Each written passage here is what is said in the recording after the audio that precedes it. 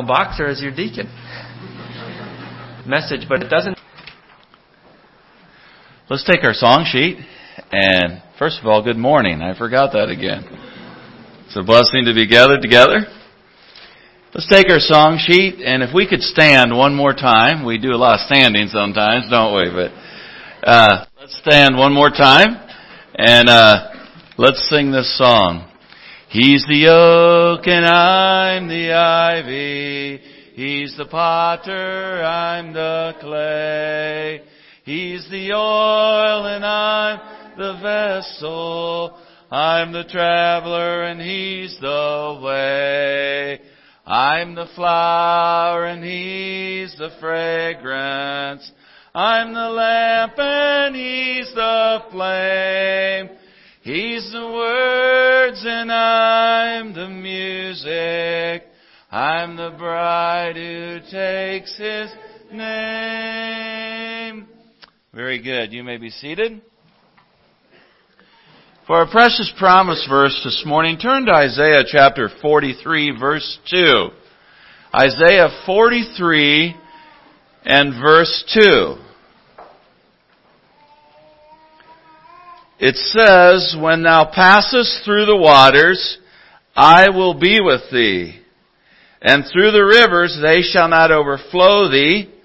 When thou walkest through the fire, thou shalt not be burned, neither shall the flame kindle upon thee."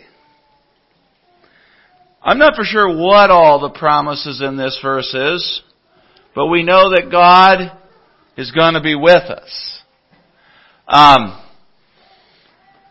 I don't have the answers to why sometimes people burn in the fire, why sometimes people drown in the water, and sometimes why people don't burn in the fire, and why they don't drown in the fire. I don't know why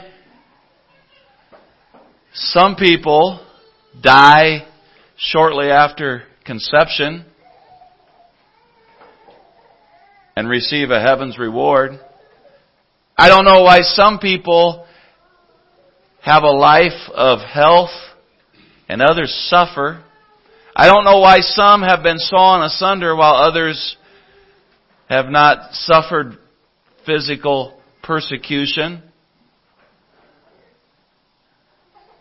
But I know that when we get to glory, we'll understand it all. Okay? And we'll understand that God was with us through those waters, through those fires. I don't have all those answers, but I am glad today that God is with us. Let's read this verse together. "When thou passest through the waters, I will be with thee. And through the rivers, they shall not overflow thee. When thou walkest through the fire, thou shalt not be burned, neither shall the flame kindle upon thee." Alrighty. This morning, as we look into God's Word, we want to talk about the importance of being content in Christ. I want to ask you a question this morning. Are you content with the content of Christ? Okay?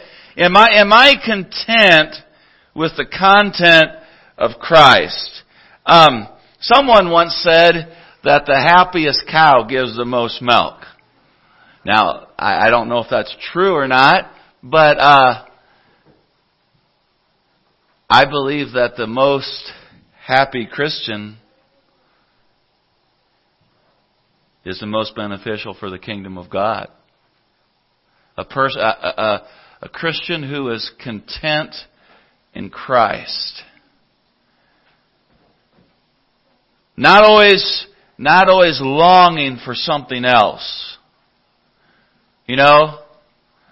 Contentment is huge. And I want to talk about that this morning and the importance of that in our lives. Turn with me quickly this isn't our main passage, but turn with me to Psalms chapter 23. Alright? And sometimes when we read passages like this, we know them so familiar that we just kind of read real fast down through them, and we don't really get the word picture of what the writer is saying. So I'm going to read this a little slow this morning, and I want you to follow along, and I want you to tune out everything else in your mind, and I want you to focus and imagine the word pictures that David is saying here in this passage, okay? So in Psalms 23, let's go ahead. I'm going to read it slowly, and then I want you to concentrate on what the words are, and then I want you to associate a word picture with that as we read it, okay? So let's begin reading in Psalms chapter 23. David writes, "The Lord is my shepherd, I shall not want. He maketh me to lie down in green pastures. He leadeth me beside the still waters. He restoreth my soul. He leadeth me in the paths of righteousness for His name's sake. Yea, though I walk through the valley of the shadow of death, I will fear no evil. For Thou art with me. Thy rod and Thy staff, they comfort me. Thou preparest a table before me in the presence of mine enemies. Thou anointest my head with oil. My cup runneth over. Surely goodness and mercy shall follow me all the days of my life, and I will dwell in the house of the Lord forever."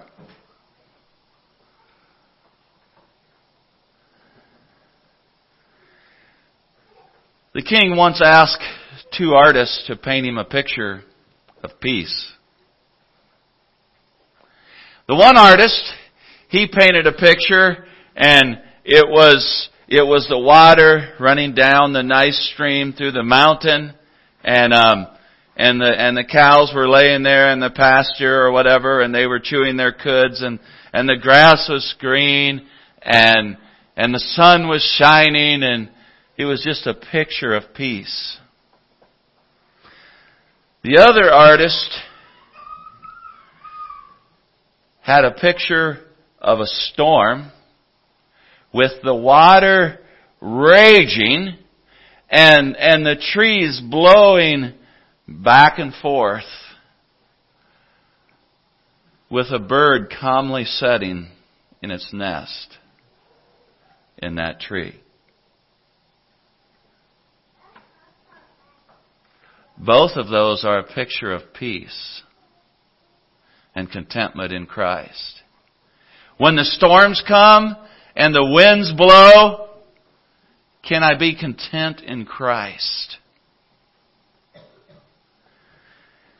You know, we live in a day of all kinds of advertisements, okay? People give advertisements, and the reason often why we advertise, and I wonder sometimes if we as Anabaptist people are even always correct in this. You know, the reason why we advertise often is because we want you to think that you should be dissatisfied with what you have so that you will buy what I have, okay? Those old cabinets that you have, those aren't worth anything. You need to get some new cabinets or you know, that type of texture you have on those drywall walls of yours. You know, you need to get something different or that color of paint that's on your wall. Well, you need to get something different. You know, or they put these beautiful people up on this billboard and they have them smoking a cigarette. Like, if you smoke these cigarettes, you'll look like this. They should put them up there what they'll look like in 25 years, okay? With oxygen in their nose and hacking and spitting up blood and all these different, but they don't do that. And so in advertisements, we like to advertise. Women take their bodies and they like to advertise that this is better than what you got. Sometimes men fall for that and they find out, no, it really wasn't, you know. But you know, so we advertise and we do all these different kinds of things and it's always to make, it's often made to make you feel like that what you have is not as good as what you could have. Well, brothers and sisters, this morning, if we have contentment in Jesus Christ, there is no other greater thing than we can have, okay, than contentment in Jesus Christ. Now, sometimes we see advertisements and, you know, maybe you play a computer game and you get done and it says, good job, try again. You know, that computer game doesn't care at all that you got the high score. All it wants to do is addict you to it to play it again. That's one thing that happens with computer games, okay? It's never good enough. You score 250,000 points and it's 11:30 at night, but you're certain you can get 275,000 points, okay? And so now it's 12:30 and you get that and you decide, you know what? There's really no reason why I shouldn't be able to get 300,000 points on this. And so we just keep going and going and going and it keeps saying, good job, and you try again. It doesn't care about you. It just wants to addict you to the game so that you'll buy the next game. Well, when I am content in Jesus Christ, a lot of those types of things don't grab my attention because I'm content in Jesus Christ.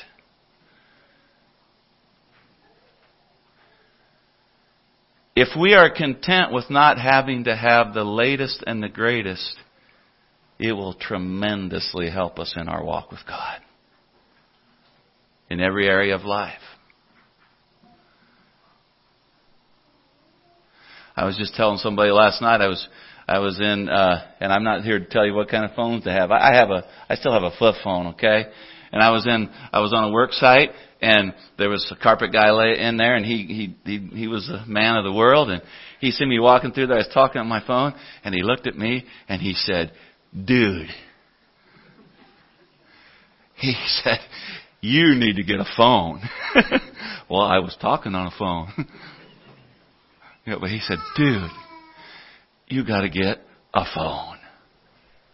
You know, and so, but one night we were sitting at the table. A sweeper salesman comes to the door. Okay, he got me once, never to get me again, okay? Shame on him because he got me once, but shame on me if he gets me twice, okay? He will not get me the second time. But anyhow, he said something to me, and I wasn't even quite all for sure what he said, and I said, no, I don't think so, or whatever, And he said, just a minute, I'll be back. And so he comes in, and he has all this sweeper gadgets, okay? And he comes in, and I said, listen, I am not interested in a sweeper, okay? I said, I'm not interested in a sweeper. And, he said, oh, well, that's all right. He said, I get paid anyhow to just show it. So he said, I just want to go ahead and show it. And the group that he was with, they went ahead and left, and he was there. And but the next time he comes, I'll let him in, but I'll say, you're going to sit down there, and I'm going to tell you the plan of salvation. My house, my rules. You can sit down there. And I'm going to explain to you the best buy you'll ever get in your life. Anyhow, that's for the next time. But anyhow, so this guy comes in and he starts setting this stuff up, and he says, how long have you lived here? And I said, about 6 months. And so he gets his sweeper out and he starts sweeping. He says, I'm finding some dirt in here. He said, Mr. Meyers, he said, does that dirt bother you? I said, no, it doesn't. He said, wow, he said, that dirt would bother me. I said, well, it doesn't bother me. And, and so we kept talking back and forth, and so finally we were eating supper, and so we went into the living room, and so then he wanted to get his rag out, and he wanted to put that rag on there. So then he wanted me to get our sweeper out. So he got our sweeper, and he swept for just a little bit, and he acted like he was all wore out. And I wasn't thinking fast enough on this one, but he acted like he was all wore out, and he said, wow, he said, that thing is a workout. He said, I am wore out from sweeping. And I wish I would have thought of it sooner. I would have said, you must be out of shape because my wife sweeps the whole house and ain't near that wore out. But anyhow, he's saying all these different things, and he's trying to convince me that his sweeper, that I need it more than the sweeper that I have, okay? So then he takes our sweeper and he sweeps this small area. Then he puts a rag on his sweeper, and he sweeps a big area with his. And then he says, look at that dirt that I got on there. I said, you swept a bigger area with yours than you did with mine. He said, are you calling me a liar? I said, no, I'm not calling you a liar. I just said that you swept a bigger area with your sweeper than you did with mine. So we went on, and he was saying that he wasn't getting anywhere. So he pulled out his phone and acted like he called his boss. And he said, he said, we're here with Terry Meyers, and he said, he's a no-nonsense guy. He said, what is the least amount of money I could sell this sweeper to him? And he shut his phone off, and he said, I can't believe this.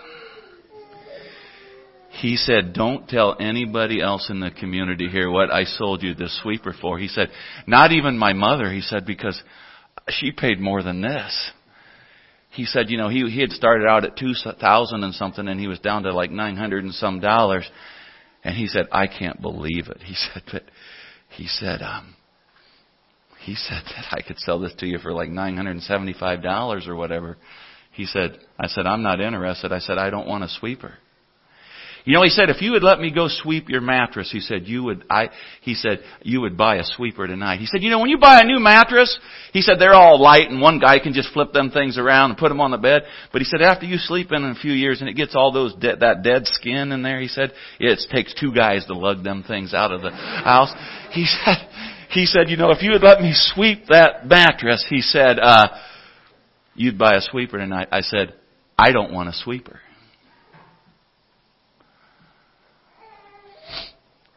I said, I will give you this much. You don't give up easy, but I'm not buying a sweeper. He said, why do you think I'm the number one salesman in the company? And I didn't buy a sweeper. But I was content with the sweeper that I had. And he was trying to convince me that I should buy his sweeper. I wonder sometimes when it comes to our Christian life and our Christian separation and the joy of the Lord in our lives, I wonder, do we have to try to sell that to people and prove it to them that, hey, this is better? Or do they look at our life and they say, that is what I want. I don't know what it is, but wow, that is a salty taste. That makes me thirsty. Or do we spend a lot of our time trying to convince people that, if you would be like me, then you would love money. Or no, that's wrong. If you would be like me, you would, and then we go through all this thing. Or can people sit back and say, that man is content. Whatever it is he has, I don't understand what it is. But that man is content. One of the greatest advertisements that we have for the Christian life is contentment in Christ.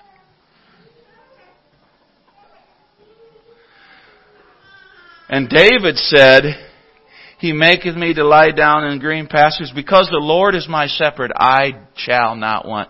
I don't want. I am satisfied with God being my shepherd. Okay? We want to look at one other thought here before we go to our main text for this morning. But in chapter 3, he said, He restoreth my soul. He leadeth me in the paths of righteousness for His name's sake. Let me give you an illustration of this. Why is it that when some people, older people, come to the end of their life, they're an antique for Christ? And I don't mean that disrespectfully. I admire that. And why is it that when some people come to the end of their life, it's just complaining and getting older and I can't do the things that I used to do? Why is it that two people in the same church, one can be 80 years old and have the joy of the Lord, the other one can be 80 years old and be constantly complaining? David said, the Lord restores my soul. You know, sometimes I'll be driving down the road, and I want to challenge you. I'll just say this right now before I forget it. We need to allow God to restore our soul every day. Okay? I drive down the road sometimes, and I'll see this beautiful not new house. It was built in the 1900s, but somebody has kept it up, and they have restored it. And it's a beautiful roof, or a beautiful house. And then I go down the road a little bit, and there's another house that may have been built in that same era. It may have sort of the same style. It may have had the same builder, but the windows are broken out, the weeds are this high, the roof's kind of caving in, and it was the same builder, it was the same material, but 118 years later, the one is flourishing, and the other one is falling apart. You know the reason why that is because the one that's falling apart, when the first shingle blew off, nobody did anything about it. Okay? When the second shingle blew off, nobody did anything about it. When the window got broke out, when the roof began to leak, whatever, nobody did anything about that. But in the other house, someone maintained it. And because of that, they restored it. Now sometimes we can let them get really bad and then go back in and restore the whole house. And I want to quickly give you this illustration. In Auburn, Indiana, where we live, there is a huge auto auction, and people come from different places in the world to buy cars and to sell cars and to look at cars. The Auburn Court Duesenberg was built in Auburn, Indiana. It's an old antique car, and sometimes they will sell for $1 million or more. They also have vehicles there that sell for $5,000. They have all different kinds. Okay? But most of the cars that come through there are very much restored. They have been maintained. They have been stored in a garage, and they have been taken care of. And you know, a car that has all the original parts on it is really valuable. Totally original, no rust. Original paint. I mean, this thing has been kept. Okay? Want to give you an example. Two different people go, you know what an H2 Hummer is? They are a pretty nice vehicle, but say they go, and I'll say yellow because my wife likes yellow vehicles. I've never bought her one yet. But she thinks that sometime I should rent like a yellow Mustang or something and take her out on a date. I haven't done that yet, and sometimes I embarrass her when I say things like that. But anyhow, so they go to the shop, and they each buy an H2 Hummer. And the first guy, it's really not all that special to him. I mean, he takes it home.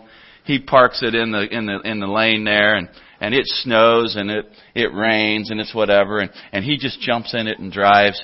He doesn't really care for it a whole lot. I mean, if the tire goes flat, he fixes it, but if they're all bald and got knobs on them and whatever, and no big deal, and he doesn't really change the oil or anything in it. I mean, if it starts to knock, he'll pour some in there, and it'll quiet down, and so he'll just go on, and he's driving home, and he hits a deer, and well, it ain't too bad. He kind of pushes the light back in there, and I mean, it works, and so he just goes on. I mean, it's still working. I mean, he's still going to work, still coming back, still going to church, still whatever. But he really puts very little effort. The only effort that he puts into that vehicle is so that it gets him down the road. All right? Now the other man, he goes in there, and this thing is special to him.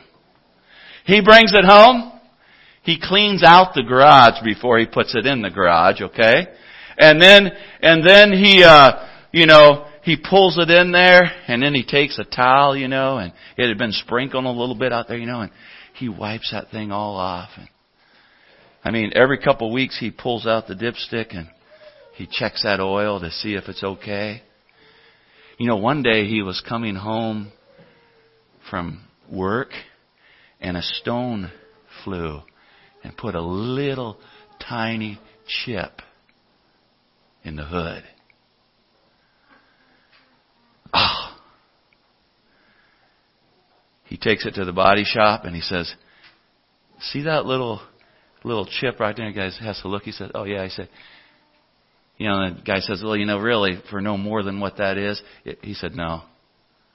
He said, I want it fixed. I don't want a little chip. I don't want a little spot that can start to rust. He said, the guy says, well, I don't know if that's going to be able to blend back in. He said, paint the whole hood then. I want this thing right. He goes to the tire store and he says, how much new set of tires on there? $750 or whatever, and he says, okay, and he probably really wouldn't say this, but the guy says, well, these tires on here aren't really all that bad. He said, they have some wear? He said, I want new ones. Okay. And that's how he treats that vehicle. Now 40 years go by and they pull into Auburn, Indiana for the auto auction, and they both unload their vehicles. Which one has value? Actually, the one that's all beat up might draw quite a bit of attention, but just being there. But it's easy to see that, wow, someone maintained this vehicle and someone did not maintain this vehicle. It's that way in our Christian lives. We have the same Maker. We have the same Creator. Sometimes we have the same families. We have the same brotherhoods. And some flourish. And some don't.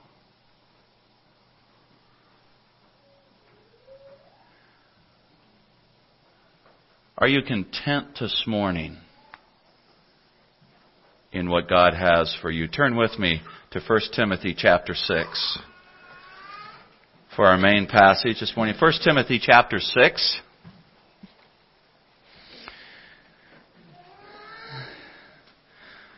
My father passed away almost 12 years ago, and I do not know how many times I heard him say this verse, but this was one of his verses that he quoted often.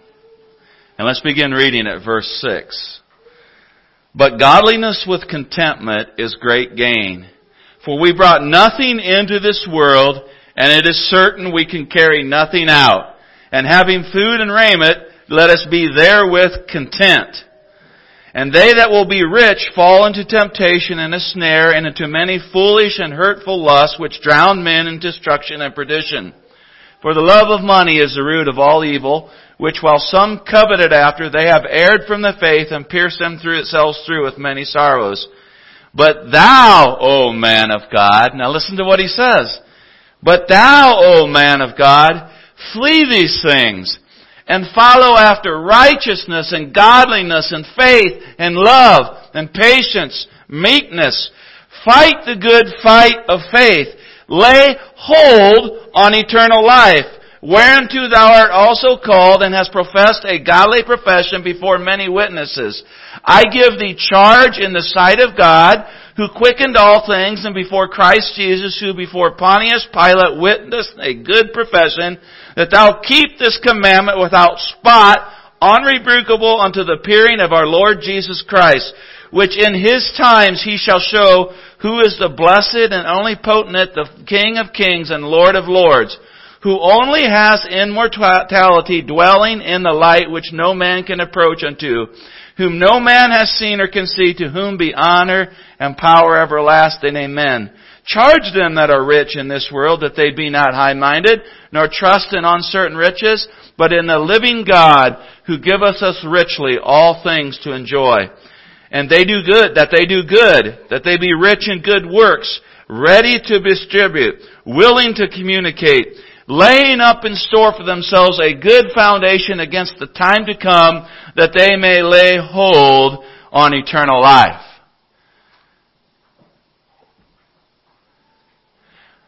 I'm just going to say this, and I mean this in love, but if we would apply 1 Timothy 6 through 19 like we do 1 Corinthians 11, we'd be a different people.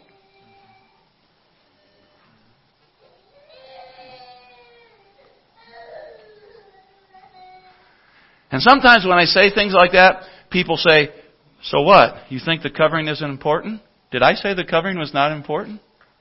No, I didn't say that. In fact, in a nice way, I like to say back, are you saying that this passage is not important? See, when we come to a passage that kind of smites us a little bit, we say, no, I didn't say anything about 1 Corinthians 11 not being important.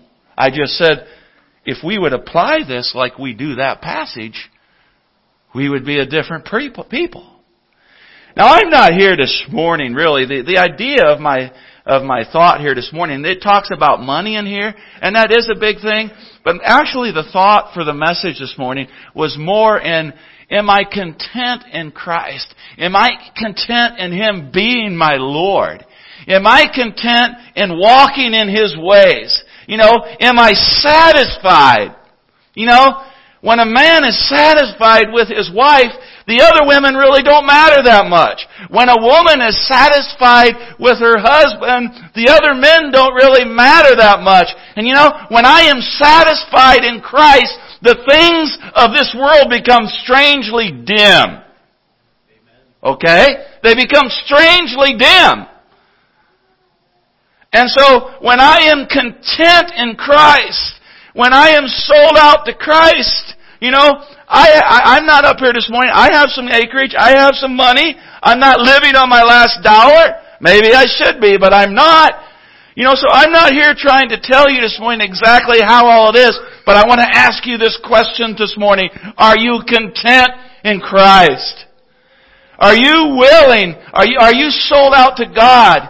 Are you willing to say, God, I want to trust you. I want to be all that you want me to be. I want to work for you as long as I possibly can.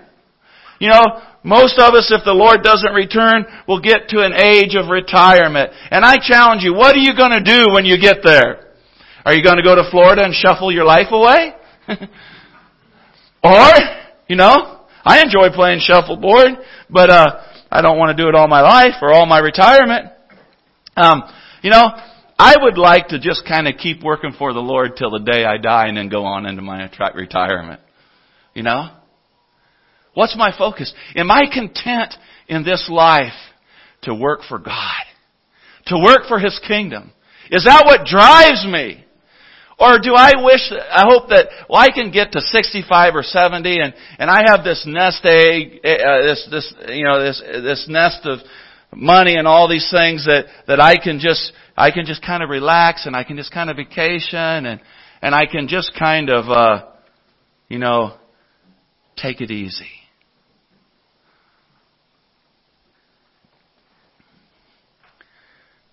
I don't really hear Paul saying, I am now 65 years old and I have had a big business and I am now going to retire and I am now going to just enjoy life.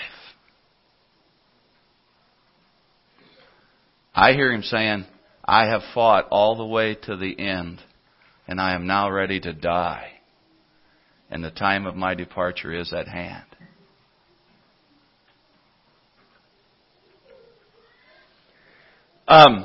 Are you content with the fact that,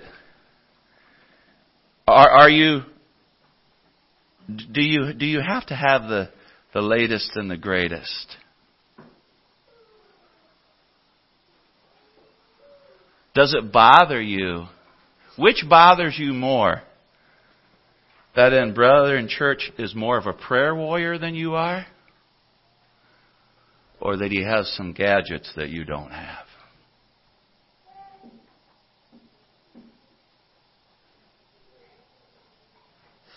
What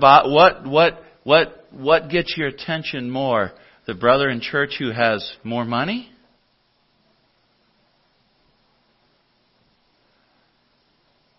Or the brother who is always there to help whenever there's a need? Now, sometimes that can be the brother that has money. I'm not saying that, but what are we content with?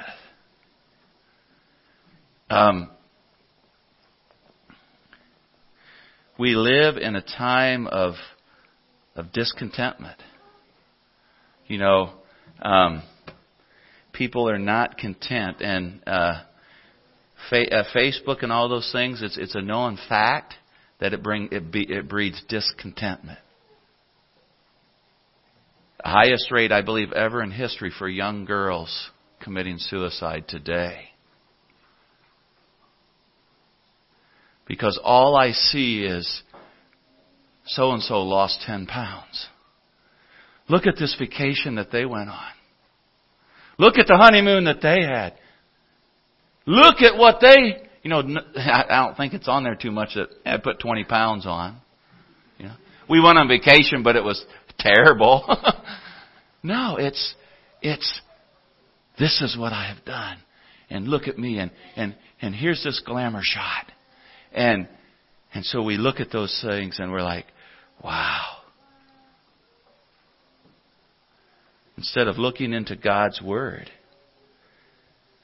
I tell you what, I would wrestle with verse 8. And so would you if you was honest. And having food and raiment, be content. And we say, well, now we live in an area here where it gets cold, and so we've got to have a house. Yeah. But what makes you content? I don't think there's anything wrong with having a house. Are you laying up in store for eternal life? Is that what your goal is? Is every morning, every day when you go through life, what gets you more, that the guy took you for $1,000 or that you missed an opportunity to speak for God? I have to admit that sometimes $1,000 irks me a little more. And that's not right. What has my attention? What am I fighting for? He said, fight the good fight of faith. We have a lot of fighting going on sometimes in our churches. And it's a pretty good fight, but it's not the fight that he's talking about here. Okay? We have fights in our marriages sometimes because there's too much love for ourselves. He said, fight the good fight of faith. He said, lay hold on eternal life. And when I think about that, I want to have a death grip on eternal life. You know what I mean by a death grip? Someone dies and they have a grip on that steering wheel, and they sometimes almost have to give them a shot in order to release that grip. I mean, a death grip. A death grip on eternal life. What am I fighting for? Am I fighting for the kingdom of God, or am I fighting for myself? Paul said, I don't fight as someone who just beats the air. Never have I seen a boxer that was a world champion that went out and fought with a blindfold on, because that would be foolish. We know that he would be destroyed no matter how good he is. He would be defeated because he has no vision. He's just punching the air. And he hears this and he punches there, and he hears this and he punches there. And that's sort of how we are when we're living after our flesh and we're not controlled by the Spirit of God, and we kind of want our way here, so we punch over here, and then we go over here and we punch over here. Instead of fighting for the kingdom of God, we're just in this battle and we're wore out and we're weary sometimes, but it's not because I'm fighting for the kingdom of God. It's because sometimes I'm fighting for the things of this world.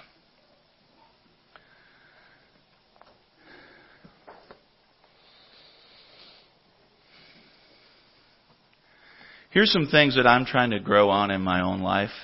God has showed me. How much do I love the Word of God? How many times do we say, last night it was kind of a cold evening and I turned the fireplace up and I grabbed me a blanket and I sat down with a book, and before I knew it, it was 1 o'clock. Let me ask you a question. Is that book ever the Word of God that you just got lost in?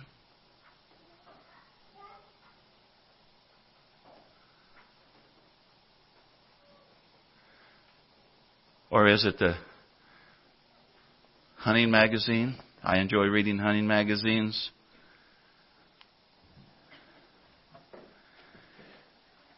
You see, sometimes when it comes to things like that, we almost sometimes kind of act like this, that, well, yeah, but you don't understand, I'm conservative. I didn't say you wasn't conservative. I just asked, do you love the Word of God? We often want to devalue the question that's being asked. Are you fighting the good fight of faith? Are you laying up in store a good foundation? Are you going about things in such of a way that if the Lord tarries, if He does, and the next generation comes on, that you've laid a good spiritual foundation for them? We've done a pretty good job at passing along money. And sometimes we did a good job of passing on the faith. But I think sometimes we have failed in the fact that we have spent more time making sure that we pass on money than we pass on the faith. Now I know that passing on the faith is a choice of that person. Okay? Because a child doesn't choose to take that faith does not mean that father was a failure. Have we all failed? Yeah. But we all have to make our choices also. But is my drive, is my goal, is it to pass on the faith, to lay a foundation? We talked about technology last night. Do you have a plan? Or are you just beating the air? When this comes up, when that comes up, do we have a plan? Is it God's plan? If it's not God's plan, we're just beating the air. You see? When it comes to how much is enough, do you have any idea? Do you have any plan? Or, you say, well, God's just blessed with this business, and I've heard people tell me things like, I just love to work, and I thought, if we took the money all out of it, I wonder how much we would just love to work.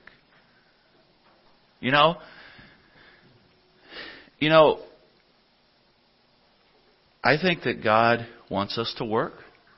I think it's okay with God that we have businesses. I think it's okay with God that we have some things of this world. But what's my drive?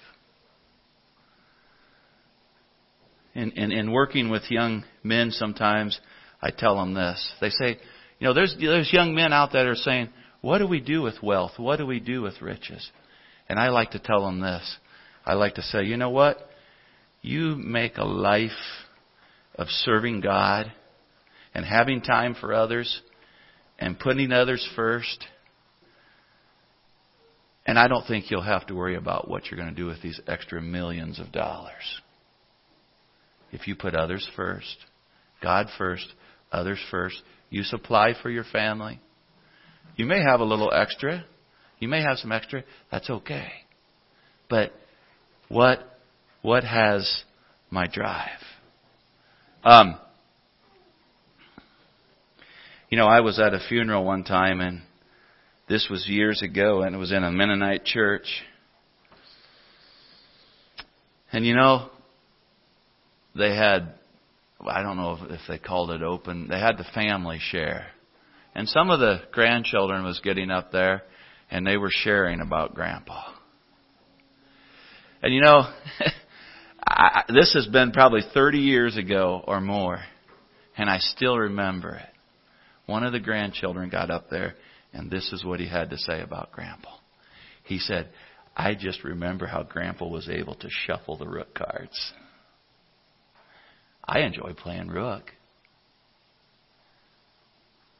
But I hope at my funeral that my children have, and my grandchildren have a little bit more understanding of who Grandpa was than just how he could shuffle the rook cards. I was at another funeral.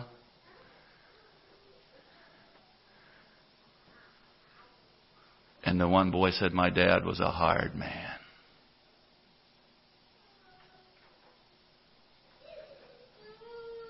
Are we laying up in store?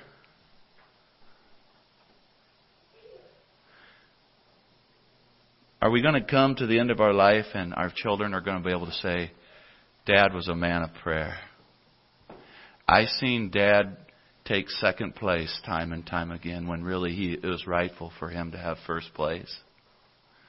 I seen Dad love God more than anything else. I seen Dad love others more than himself. I seen Dad love the Word of God. I enjoy hunting. My boys enjoy hunting. But I in no way want to leave this world with any doubt in my boy's mind that hunting was more important to me than God. Does that make sense this morning? Does that make sense?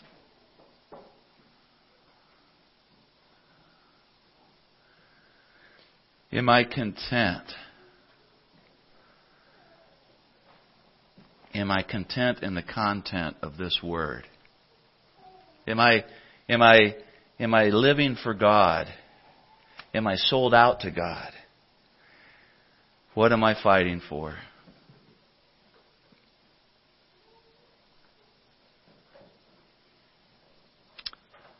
When I'm content in the things of God. How many of you like it when you always have to hound your children? Especially as they get a little older and should know a little better. Always got to be on them. Do this, do that. And okay, after several times, and because the church said it and whatever, we kind of do it. But isn't it a joy when our children come to us sometimes, and you've probably all had children that have done this. Is there anything else I can do? Don't you think that's kind of how it is with God? When we're content in Him? It's not like, I got to do this and I got to do that, and I can't go here and I can't do that. When we go to God and we say, God, is there anything else that I can do for you? I have to believe that. I don't know. We say it melts God's heart, but in our thinking we think that way. We sing, if I'm bad, it makes Him sad. I don't know that He gets sad, but, in our mind we think that way.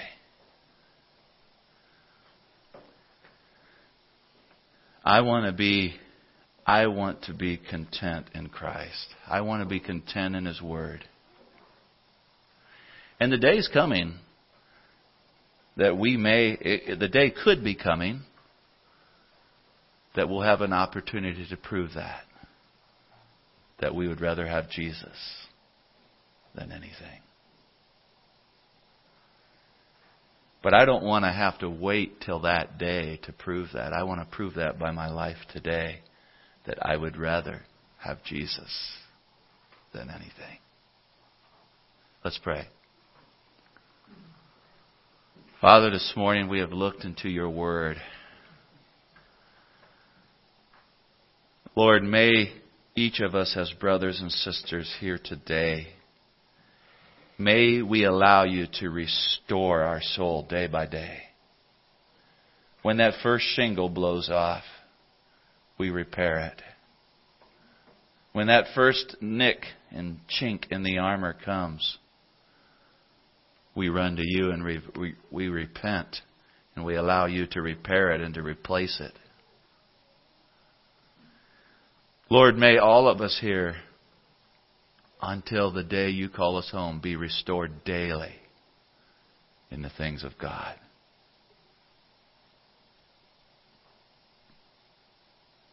Lord, we live in a land that is prosperous, and I have more here than some and less than some probably. Lord, I'm not really here to bring guilt, but to just challenge us. What are we going after? I pray that our hearts would not deceive us, because we read last night in Jeremiah that our hearts are deceptive above all things and desperately wicked. Lord, I pray that the Northwoods Mennonite Church would be fighting to lay hold on eternal life. They would get a death grip on it. When I have a death grip on something, I don't have a lot of free hands to do a lot of other things. God, may we have a death grip on your word, on your ways. It's not popular to read your word today. It's not popular to apply your word to our lives. We all want heaven without any responsibility. God, give us a hungering for your word like we've never had before. Help us to be broken and allow your word to cleanse us. Father, forgive me for when I've trampled on your word. When I have read 10 times other things compared to one time of your word. But yet we say that we love you with all of our heart and our soul and our mind. Lord, help us. Help me. Lord, I need growth in this. And you've been speaking to my heart in this. And I pray that I would be open to it. Thank you. And please bless each soul here this morning. We know that you love us. We know that you died for us. Help us to leave this building fighting with a death grip on eternal life. Thank you. In Jesus' name. Amen. Brother Eric?